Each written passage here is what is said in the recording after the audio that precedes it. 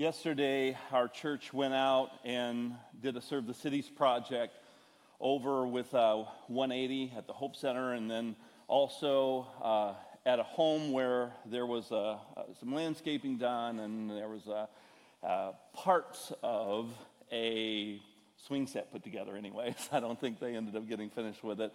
But I just think that it's great how God uses those opportunities for people to be able to connect, because I was able to have such great conversations with people yesterday that I didn't really know that well. And now I feel like I know them quite a bit better. And also was able to meet people at that outreach that, just to be quite honest, hadn't met before. And it was really amazing. There were actually a couple of people there who have only come to BCC just a few times, and they said, you know what, even though we've only been here just a couple of times, we still want to show up, and we want to serve, and we want to help out and be a part, and I was able to meet those people.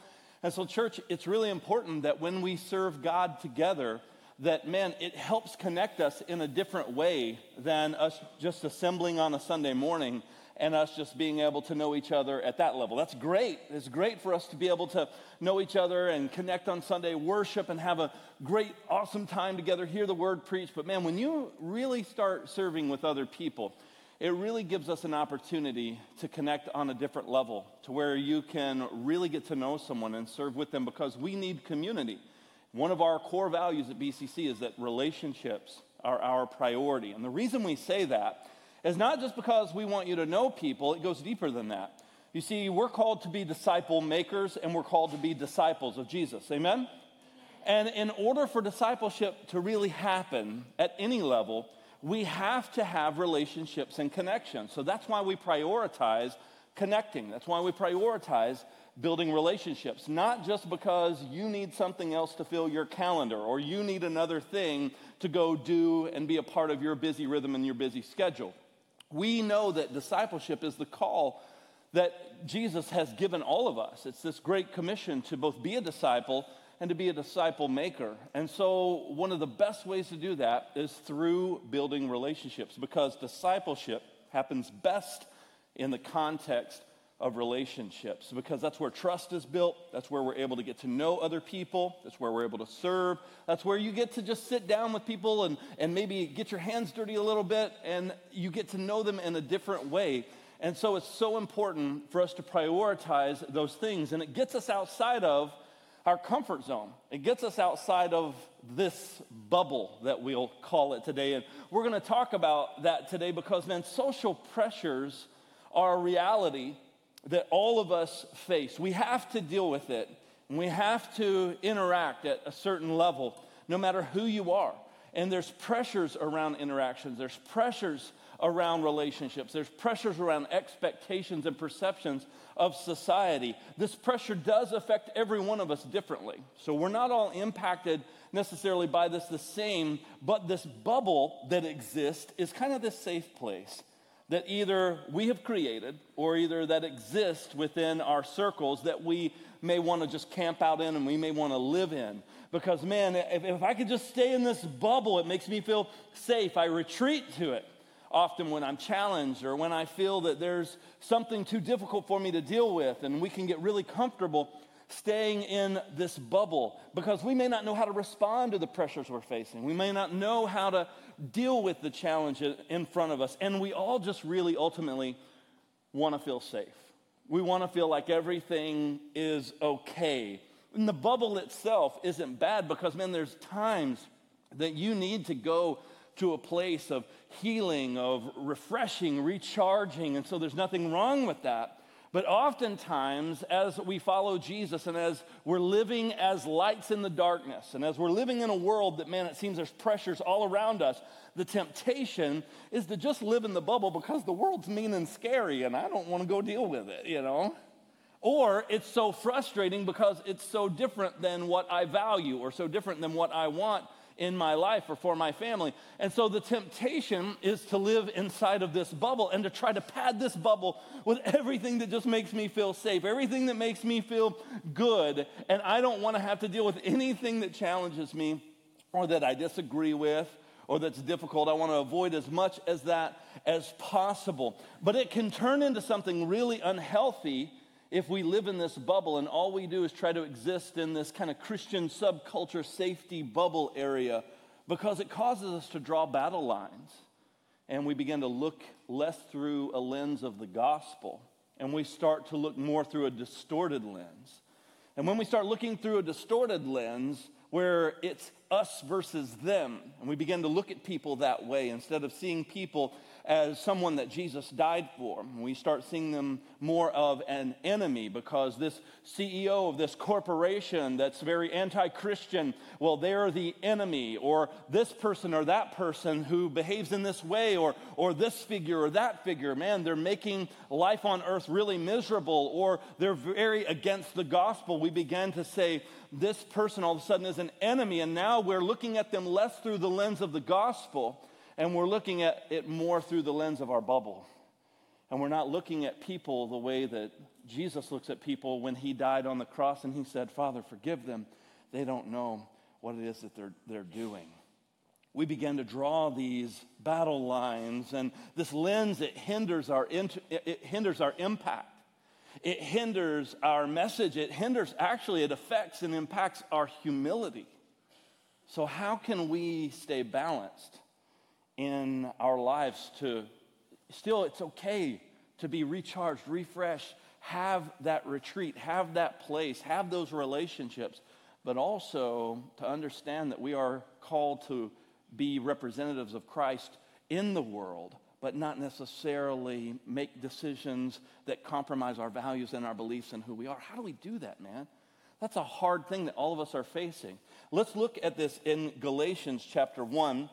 As we continue our series, we're going verse by verse through the book of Galatians. If this is your first time here, if you missed last week, man, I would really encourage you to go back and to listen to or watch last week's message, because it's going to help you give some more context to what's happening here in Galatia. This is the Apostle Paul who is writing this letter to this church that has been infiltrated with this message from the Judaizers. And this message is one where the Judaizers are trying to present an offer to the church in Galatia that, yes, Jesus is important. Yes, you need Jesus, but you also need to become a Jewish practitioner. You need to become a Jew who is following Jesus in the way that Jewish people follow God, in the way that, so follow Jesus in this way by bringing in all of these extra pieces of historical religious Judaism, because if you do those things and you trust in Jesus, well, then you're truly righteous or right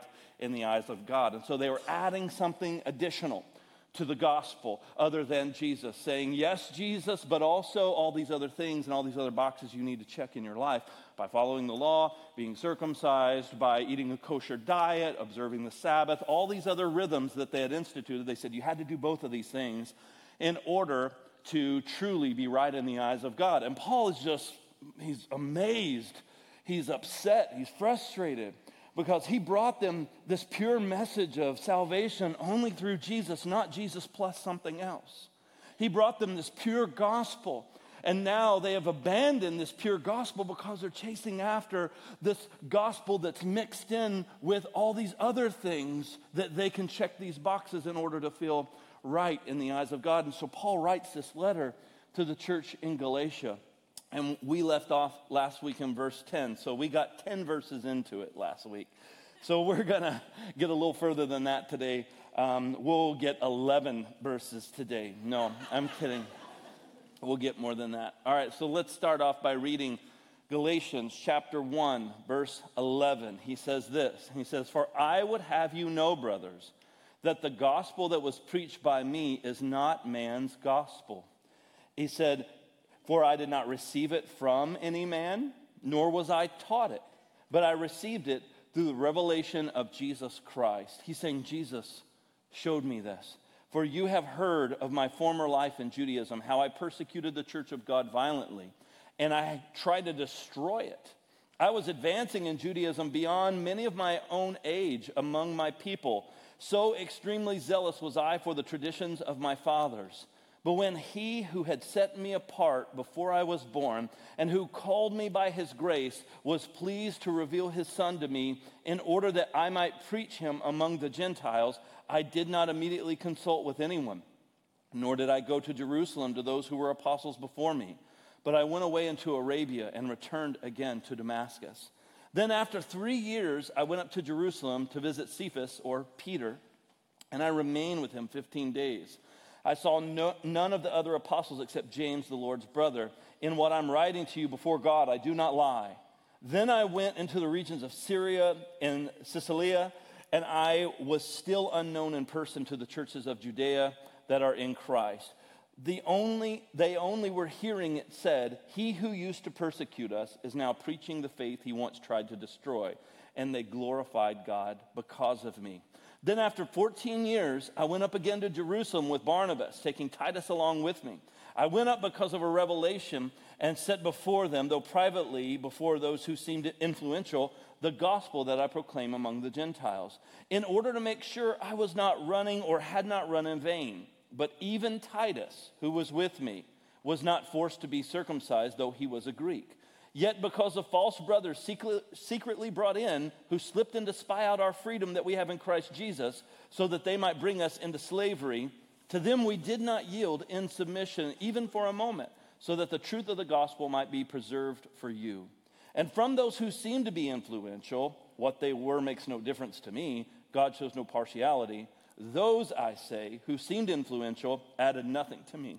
On the contrary, when they saw I had been entrusted with the gospel to the uncircumcised, just as Peter had been entrusted with the gospel to the circumcised, for he who worked through Peter for his apostolic ministry to the circumcised worked also through mine to the Gentiles. And when James and Cephas and John, who seemed to be pillars, perceived the grace that was given to me, they gave the right hand of fellowship to Barnabas and me, that we should go to the Gentiles and they to the circumcised. All they asked us to do was remember the poor, the very thing that I was eager to do. So here we see the Apostle Paul, man. He's trying to make an argument and a defense for his calling, for his ministry. And he starts off by saying, listen, the gospel that I shared with you guys, it wasn't something that I learned in school. It wasn't something that any man taught me. This was brought to me by revelation through Jesus Christ. He said, I was actually, if you remember, I was the guy who was on the other team. I was trying to advance Judaism. I was actually trying to advance the very thing that these Judaizers are trying to do. I was actually an enemy of the church of Jesus. I was actually someone who was trying to persecute the church. I was trying to get this thing squelched. I was trying to make it come to an end. I was trying to destroy it, Paul said. He said, so remember who I was when you think about what I've shared with you, how I've brought now this message that, man, it wasn't something taught to me by any man. I didn't receive it from any man. He's giving validity to this idea of presenting the gospel and this idea of the gospel that they had received as being pure. And then he talks about this interesting thing where he says, I went and talked to the different disciples of Jesus, like some of the original crew, the original guys. He said, and in that conversation, these guys extended the right hand of fellowship to me. And what that means is that they're saying what you're doing is of God. It lines up, it agrees. And we believe that you have been called by Jesus, anointed by him to be an apostle with us. So they were acknowledging Paul's authority. They were acknowledging his role, not like he's like a second-class apostle, you know. They're saying, no, we're all on the same level so far as the authority that's been entrusted to us by Jesus Christ himself, and also the message that's been entrusted to us. So they extended this right hand of fellowship. They're acknowledging the validity of the gospel. And so Paul's trying to say, hey, here's the deal. Like the message I'm preaching to you, it's pure. It's in line with what the other disciples are preaching. I'm not bringing you something different. I'm bringing you the same message they're bringing. He said the only difference is that Peter and some of these other guys are called to go to those of the circumcision, those that are Jews. So they were primarily called by Jesus to go and to share the gospel with Jewish people. Paul said they agreed and affirmed that my calling was to go out to the Gentiles or the non-Jewish people and to share the gospel with those people. So it's the same message, just a different tactic, because you've got to deal with different issues. Because when you're talking to the Jews, you've got to deal with all those historical pieces and all the things that they know and all the religious rites and practices that they had. And then with the Gentiles, you've got to deal with a whole other mindset, a whole other thinking. And so he said, that's the only difference, is that I was called to the Gentiles, they were called over here, but it's the same gospel. The only thing they asked me to do is just remember the poor, which I was very willing to do. And so here's what the gospel does, church.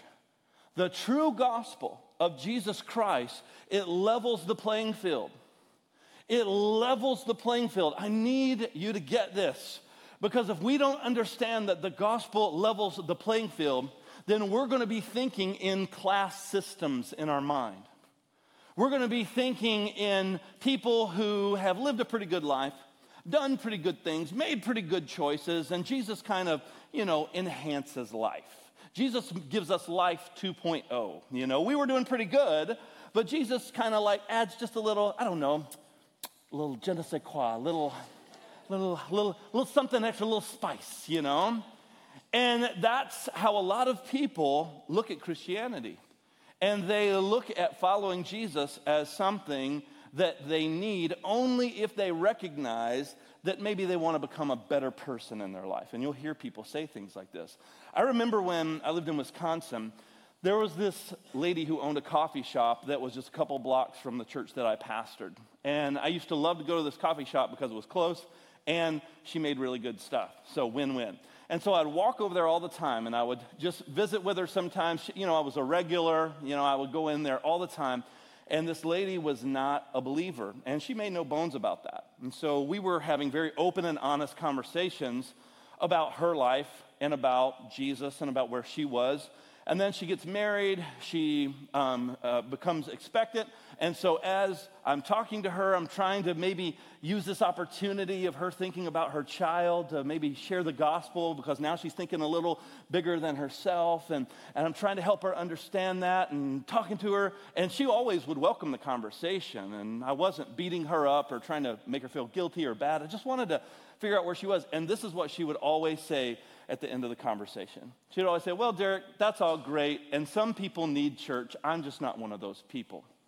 And I think that mentality of, Derik, I don't need church. Some people need that, but I'm not one of those people. I think there's a certain mentality that people have towards the message of the gospel. They think that it's only for a certain group of people. They think that it's only for people who maybe don't have their life together and who are trying to become a better person, Or maybe it's just for CrossFitters, because CrossFitters are crazy by nature anyways. And, they're always looking for some way to enhance their life, right? It's like, and you guys that are CrossFitters, you're nuts, and we know you are. I am not one, so I'm just letting you know that. But like these people are just like, oh, got to work out, got to do like 1,000 burpees and, climb things and do all this crazy, hit cardio. We got to do all this stuff. And all these crazy workouts. And they're like, well, maybe it's just for those kind of people that are always looking to try to gain an edge and trying to be better at life and trying to enhance and improve their life. And so what this coffee shop owner was basically in essence saying is that I'm kind of happy where I'm at. I'm okay. I'm good. I feel like I'm making good choices. I'm not stealing from people. I'm running, a nice little business. I'm making an honest living. I try to make good choices and be a good moral, upright citizen. And some people reduce the gospel to morality. They reduce the gospel to just being a nice person. They reduce the gospel to just trying to live a certain way and trying to, work within the confines of society and be a loving, kind, generous person. Well, church, you can be a kind, loving, generous person and live your entire life and your entire eternity separated from God. And there's a lot of people that do that. There's a lot of people who do not know Jesus, who reject the gospel, that are nice people, that are good, honest, moral people that want to live an ethical life. So it's not just about morals and ethics. That's a part of it, sure, but that's not the whole gospel is not wrapped up in morality. Morality should come from this place of wanting to serve God and live for God as He works on my heart and as He changes me. And some people have this idea that the gospel is just for people maybe who have a lot of issues, a lot of challenges, or are just looking for ways to improve. But what the gospel actually does is it levels the playing field. Because what the gospel says is that all of us, every one of us who have ever sinned, and that's everyone, we've all fallen short of God's glory. Every one of us, no matter how moral you've been, no matter how good you've been, no matter how well you've behaved, no matter if you have spent time, going through a lot of difficult challenges in your life, no matter what you've been addicted to, no matter what your story is, how dark it may be, how shocking it may be, or how clean and tidy that it may be. It doesn't matter. We all have the same need, because there is no one who does not need oxygen. We all share that same need, right? We all need that same thing. We need to breathe. All of us have a shared need. It doesn't matter what color you are, doesn't matter what background you have, doesn't matter what addictions you've wrestled with throughout life. Everybody needs to breathe. We all understand we need to breathe. And in the same way, we all, every one of us, have sinned and fallen short of the glory of God. So therefore, we all need a Savior. Every one of us. Not just some of us. And so Paul understands that this isn't just for the Jews, and that's the beauty of the gospel. This isn't just for Jewish people. No, there's a certain strategy, a certain approach to Jewish people that needs to be taken. And yeah, Peter and some of the other guys, that's kind of what their specialty is. But Paul says, I'm called to have a different specialty. I'm focused more on these Gentiles, but it's still the same gospel. It's not like there's a different gospel. It's not that just because there's a different approach, it means that these guys are somehow ahead of you or are better than you, or somehow God likes them more than the rest of you. Because it's not like the Jewish people and the Gentiles, it's like, I guess we'll let them in.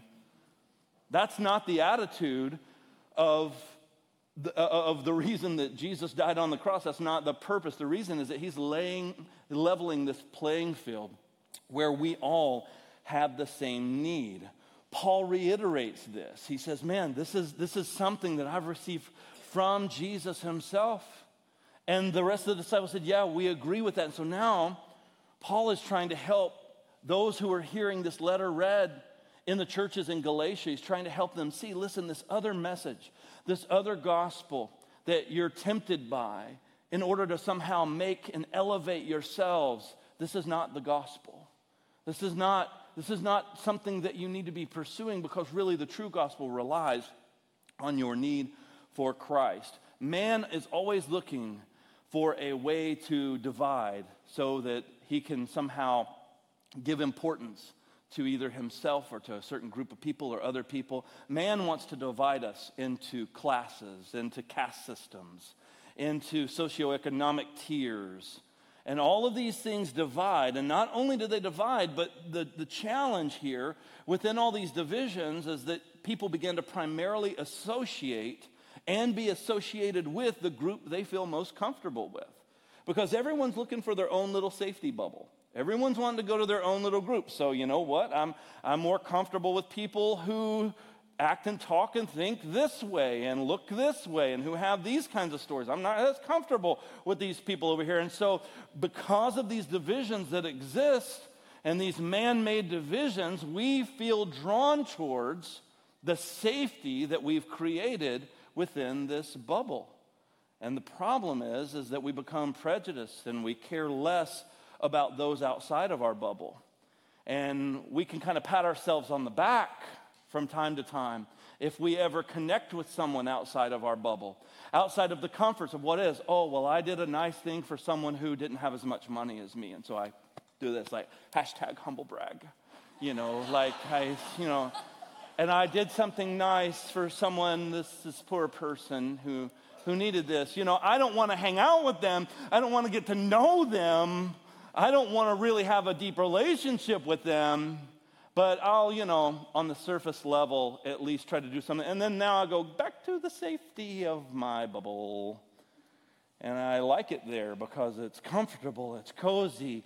Everyone looks like me. Everyone feels safe, and I feel safe too. You see, that's this idea of pursuing comfort. Christians can do the same thing, man, within our own subculture.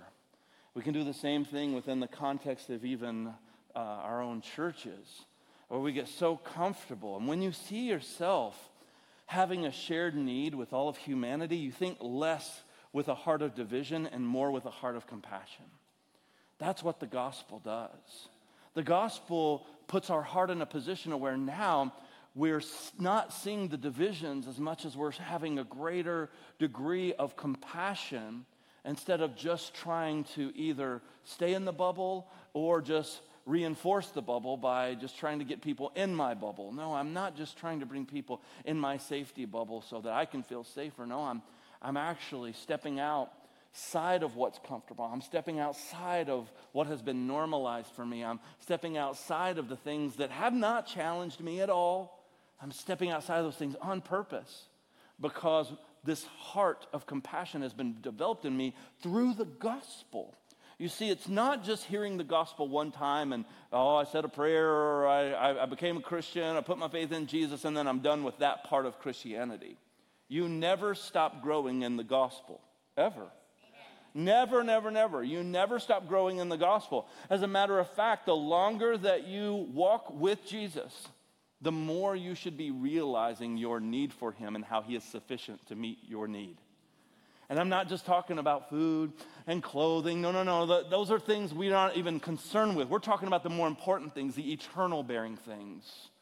The fact that I need to be in right standing with God, and the only way I can be in right standing with God is through what Jesus Christ has done on the cross. That's it. Through his sacrifice. There is nothing else that can place me in right standing with God other than faith in the finished work of the cross of Jesus Christ. There's nothing I could do. There's nothing I could contribute to it. There's nothing I can add. And see, that's what Paul's trying to help them to see. He's like, you guys are trying to add things. You're trying to bring more things in order for someone to be in right standing. But you see, the gospel levels the playing field. Everyone has the same need. And when I stop looking through this lens of division, when I start looking at the gospel for what it truly is, it is the hope that we have. It is a shared hope because we have a shared need. Now all of a sudden, man, all these divisions that kept me in my bubble, they're beginning to disappear because God is working on my heart and I'm seeing people differently. I'm seeing people the way that Jesus saw people when he was hanging on the cross and they were spitting and mocking him and they were all of a sudden, throwing things at him, calling him names. And next thing you know, Jesus himself, he says, Father, forgive all these people who are doing this stuff because they don't know what they're doing. They're not understanding. I've come for them. I'm dying for them. You see, we love the story of the thief on the cross because the thief on the cross, the guy who was next to Jesus, who was a criminal, he actually placed his faith in Christ and he asked Christ to save him. He said, would you remember me? I'm putting my trust in you. But you need to understand, Jesus died for the one who rejected him too on the other side. You see, Jesus died for both of those men. The difference was not one was better than the other because both were criminals. Both were receiving the punishment that they deserved because of their crimes. The difference was that one saw hope in Jesus. That was the difference. And you see, all of us, Scripture says that the wages of sin is death. And that means all of us deserve to be hanging on that cross, but we didn't have to because Jesus took our place. Jesus did for us what we could never have done, because even if we would have died, it still would not have satisfied the wrath of God to bring forgiveness, because we've lived a sinful life. It took someone who was sinless to take your place and my place, the blood of the spotless Lamb. Amen? You see, he's the one who took our place so that we could be free, so we could walk in newness of life. And how do we do this? We do it by faith in Jesus alone. Jesus and nothing else. Because to add something to the gospel of Jesus Christ would be saying that Jesus was somehow inefficient in saving us. That we need Jesus plus these other things. Jesus is sufficient all by his big bad self. Amen? Jesus is sufficient. He doesn't need our help. He doesn't need us to contribute to the salvation act. He has saved us by grace, and it is through faith we receive that. And we trust in his goodness, and we trust in his love and his mercy because he's shown it to us. His mercy is new every morning. He's shown us his goodness time and time again. His faithfulness has been proclaimed throughout the ages, and even in our lives, as we look back through the rearview mirror, we see how God has been faithful through and through. And we trust in his goodness, and we trust him by faith because we see in his word who he is, what he's done, and we have experienced that love and that forgiveness and that grace. And it changes us. It expands our capacity to have more compassion upon other people and to see less division, to see less of me wanting to retreat to my bubble because of the big, bad, scary world. But now I'm seeing people through the lens of love that Jesus sees them through. The same way he saw me. The same way he saw me when he came and rescued me. And I received his free gift by faith. Amen? Let's read a little bit more. Galatians chapter 2. We left off in verse 10. Now let's read in verse 11. It says, but when Cephas, or Peter, when he came to Antioch, I, Paul, opposed him to his face because he stood condemned. Well, this doesn't sound good, does it? Check this out. This is what happened. For before certain men came from James, he was eating with Gentiles. So Peter was eating with Gentiles. But when they came, he drew back and separated himself, fearing the circumcision party. Uh-oh. So here's Peter, a proclaimer of the gospel, this disciple of Jesus who's gone out and proclaiming this message, and he has this message of hope, and he is getting it, man. He's received this revelation from Jesus. He's received this dream about that the gospel is not just for the Jews, it's for the Gentiles, it's for all people. And he's cool with that, and he's eating with the Gentiles. He's hanging out with them until some important people from the Jewish community show up. And then he's like, I'm going to go to another table. And he goes and he sits with other people. He separates himself. Verse 13, the rest of the Jews acted hypocritically along with him. So now Peter's not the only one who's separating himself. Because he has influence and he's a leader and people are looking at him and following him, they're all like, oh, Peter's going over there. Well, I want to go too. I don't want to be caught by these religious Jews and all these people of the circumcision party. I don't want to be caught eating with the Gentiles. We better go too. He said, even Barnabas was led astray by their hypocrisy. He's like, and that's my guy. Like, that's what Paul's like, what are you talking about? Like, Barnabas is like, my boy. Like, what do you mean? Barnabas was even led astray because of their hypocrisy.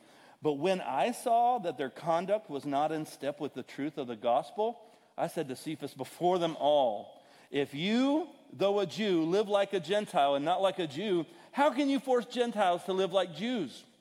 He says this, we ourselves are Jews by birth and not Gentile sinners, yet we know that a person is not justified by works of the law, but through faith in Jesus Christ. So we also have believed in Christ Jesus in order to be justified by faith in Christ and not by works of the law, because by works of the law no one will be justified. But if in our endeavor to be justified in Christ, we too were found to be sinners, is Christ then a servant of sin? Certainly not. For if I rebuild what I tore down, I prove myself to be a transgressor. For through the law, I died to the law that I might live to God. I have been crucified with Christ. It's no longer I who live, but it's Christ who lives in me. And the life I now live in the flesh, I live by faith in the Son of God who loved me and who gave himself for me. I do not nullify the grace of God, for if righteousness were through the law, then Christ died for no purpose. That's an awkward lunch. Because all of a sudden you've got Peter who's eating with Gentiles. It's cool until somebody walks in that's kind of important. And then all of a sudden he goes over to the other table. And instead of Paul dealing with this quietly behind closed doors, Paul says, I'm going to out you in front of everybody. And he's telling the Galatians this. He's writing this to the church in Galatia. He's letting them know, listen, guys, even if someone that you look up to and revere that's as important as Peter, if he begins to drift away from this, I'm calling him out. So I'm not picking on you. It's not that I'm just picking on you, Galatians, for drifting over into this message of the Judaizers. I'll even confront the Apostle Peter to his face, and I did, because here's what happened. He said, this is how important this is. It's not about, oh, Peter, And it's not about, this certain group of people being elevated. He said, no. If anyone is drifting from this message of the gospel and the true gospel, I'm going to call them out on it.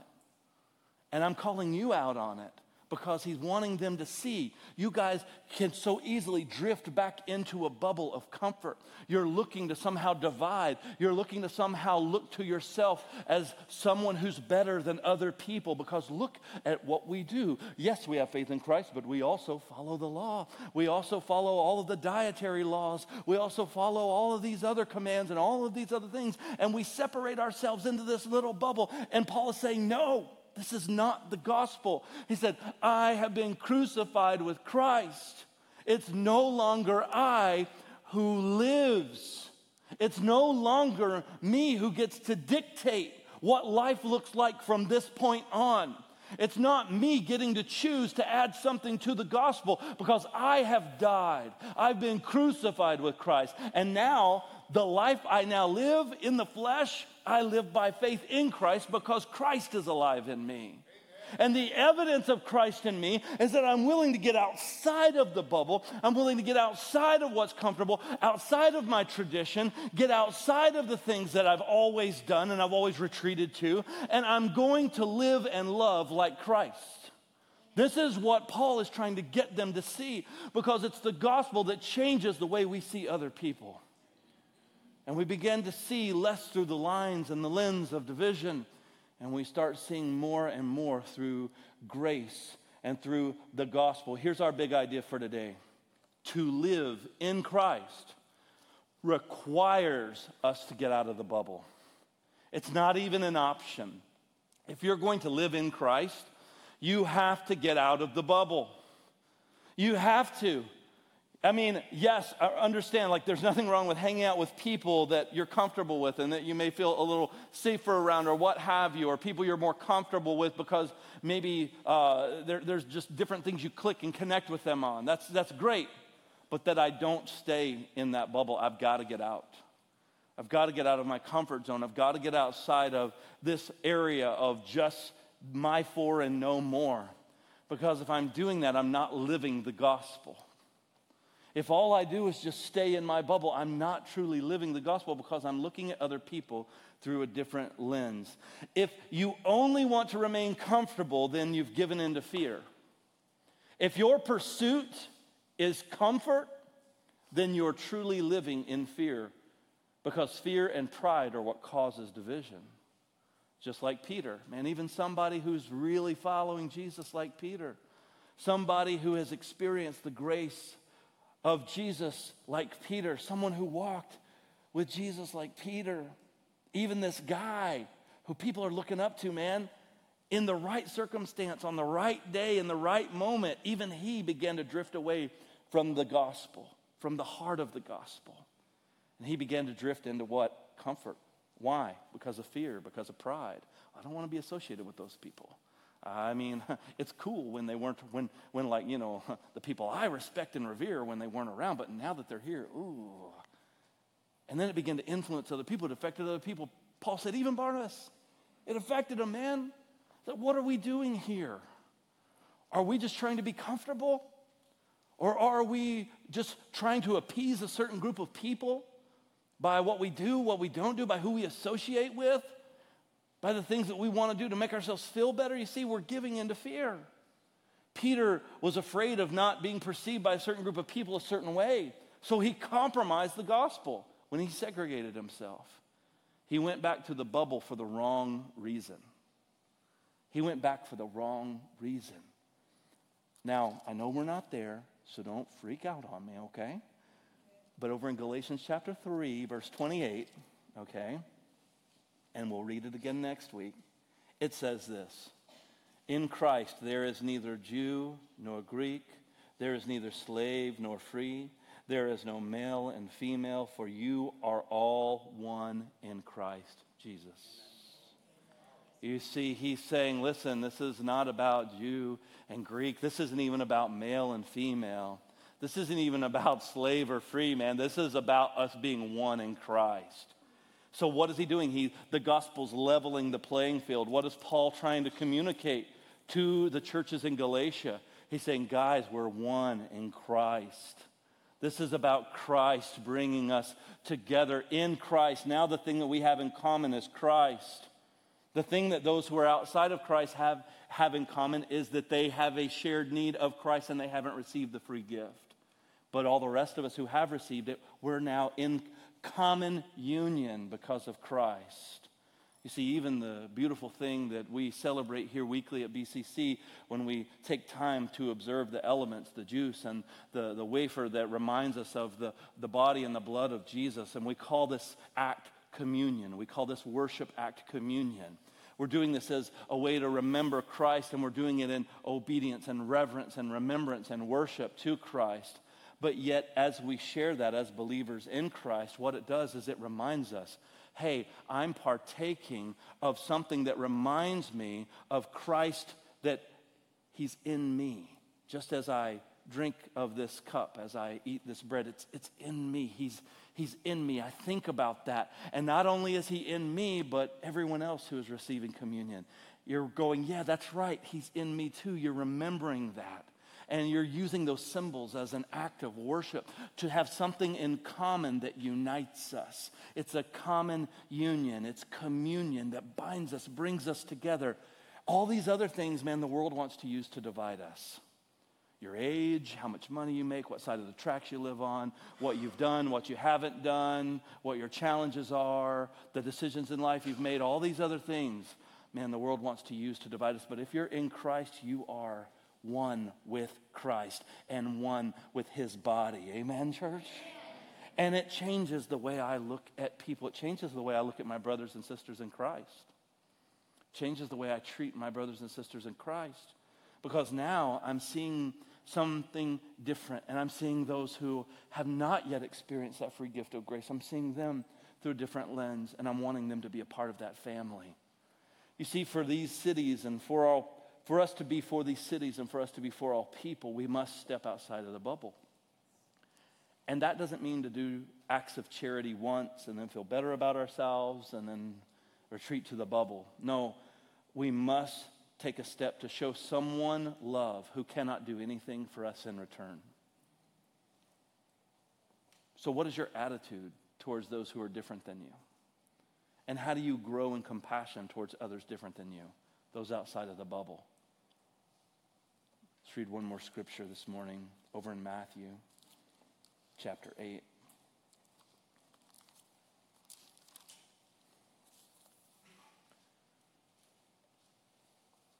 This is a story about Jesus healing a leper. And leprosy is a disease that was much more feared back then than it is today. But it was very feared because, you could catch it just by being around other people who had it, touching them and being in proximity. And all of a sudden, your body would begin to get very diseased and sick to where parts of your body would begin to decay and actually rot. And they had to live in colonies and communities just with lepers. And they would get killed and if they would try to interact with other people and come within a certain proximity of them. They couldn't come within proximity. They had to stay with all those who were sick.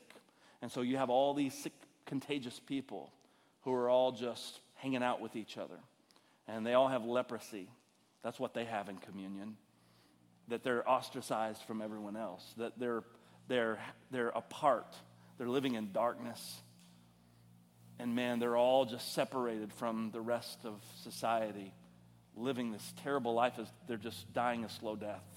A miserable, painful, embarrassing, slow death as they're being disfigured, as they're counted as worthless, as they're tossed to the side, as no one wants to be around them, and no one can even touch them. They haven't felt the touch of a healthy, normal person in a long time because they can't. All they've ever been touched by from the point of their sickness is sick people.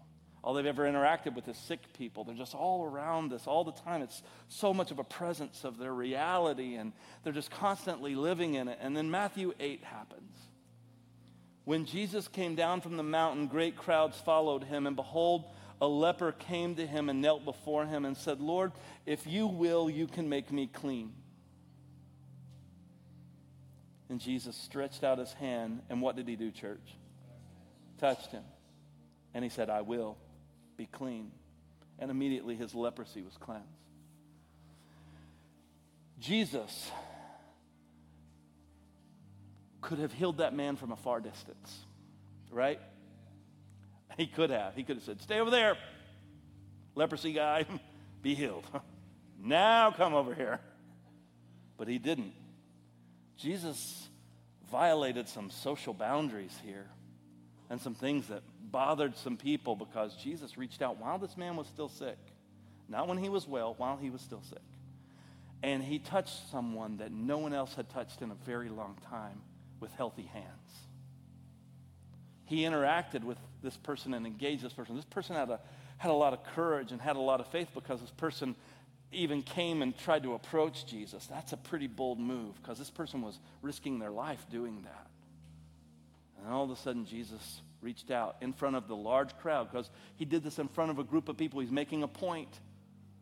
He came down from the mountain. Scripture says a large crowd followed him. And here comes a guy with leprosy.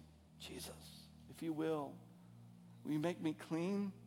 Jesus, he says, I will. He touches the leper. See, church, we say we are for these cities and for all people because Jesus is for all people. Amen? You see, Jesus is for these cities. Jesus is for all people. That's why we are for these cities. That's why we are for all people. But we show this not only by what we say, because, man, we say some great things at BCC, and I believe those things. We say what God has called us to do as a church. It's bigger than Sunday. It's bigger than Bettendorf. And I want it to be bigger than a slogan. Amen? I want it to be bigger than just something printed on our coffee cups. For these cities, we hand out sweaters during wintertime to our volunteers. For these cities, it's beautiful. I love it. I love the message, but I want us to live it, not just wear it. I want us to be about it, to where it's more than just something that I'm associated with, but it's something that I'm living out every single day because the gospel has impacted my life in such a way that I will show it by what I'm willing to do. Compassion is willing to go where no one else will to touch someone that no one else has. That's what compassion does. Compassion will go where no one else is willing to go. Why? Because I'm stepping outside of my bubble, man. I'm stepping outside of what's comfortable. I'm stepping outside of what feels safe because I'm living my life with a gospel priority. I'm not just worried about sitting with certain groups of people. No, I want to be for these cities and for all people because Jesus is for all cities. He's for all people. He cares about us, amen? And I want to care like Jesus cares. I want to love like Jesus loves. And that means in word and in deed. That means there's action behind it. So what does that mean for you today? Maybe you're in this place or you're watching online and you've been evaluating how much of my life revolves around being in this bubble. Am I prioritizing that above everything else? Just staying in what's comfortable, staying in the bubble, staying in what's easy, staying in what's familiar? Because if I've been prioritizing that, I'm missing living out the gospel. So what does that mean? What needs to change in our home? What needs to change in our rhythms? What's something that will challenge us to step outside of what's comfortable? What is God doing in you? Maybe even you're here this morning and you're hearing this message of hope in the gospel and you've heard it, but you haven't stepped out and received it. Maybe today is the day where you receive the gospel by placing your faith and trust and your hope in Jesus. By saying, Jesus, I need you. Jesus, I want to give my life to you. I want to serve you. Will you come and make me new? Maybe that's you today. Maybe you need to say that to Jesus in this moment. If you make that kind of declaration of faith, we want to pray with you, man. We want to help you on this journey. We're going to have our prayer team. You guys can go ahead and come up, prayer team. You guys can go ahead and come up. They're going to be up here on the sides, and man, let us pray with you. We had someone baptized this morning, and guess what? In second service, we got 3 more people being baptized. That's awesome, right? I love that. And somebody had to reach them, and that means somebody had to step out. That means that person had to step out. And maybe you're one of those people today. You need to step out. Maybe God is working some things in you today for your good, for his glory, because we want to make an impact beyond our lifetime. We want to see the gospel declared and spread. We want to see a church full of people living out the gospel, not prioritizing our comfort. So what does that mean for you? What does it mean for your family? I told my wife a couple days ago, I said, I want our family to be stretched out beyond what's comfortable. And I want us to just do something. This whole apartment thing in Davenport has just been on my heart, man. And these people and these families have just had their lives just turned upside down. And a few people have even lost their life, unfortunately. And we're praying for them. And we want to find ways to walk alongside those who have to rebuild their lives and who are starting over from scratch, man, and who have all of this fear. We want to stand with all those emergency people that are down there risking their lives and working in all this mess, and people who are just hurt and angry, and those who are having to stand and watch guard and hear all of this, and who are having to deal with all this and the way it's impacting our community. And I'm like, how can we right now step outside of what's comfortable, right? And I'm praying, I'm saying, God, what can I do? I told my wife, I said, I want to do something. I don't know. I said, I know I can pray.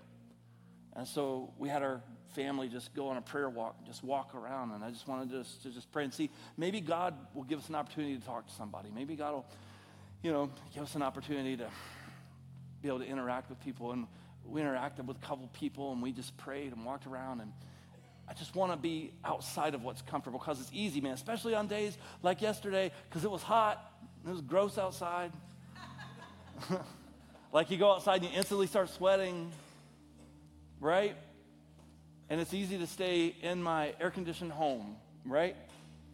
It's easy to stay, but God, what do we need to do? What's the step we need to take?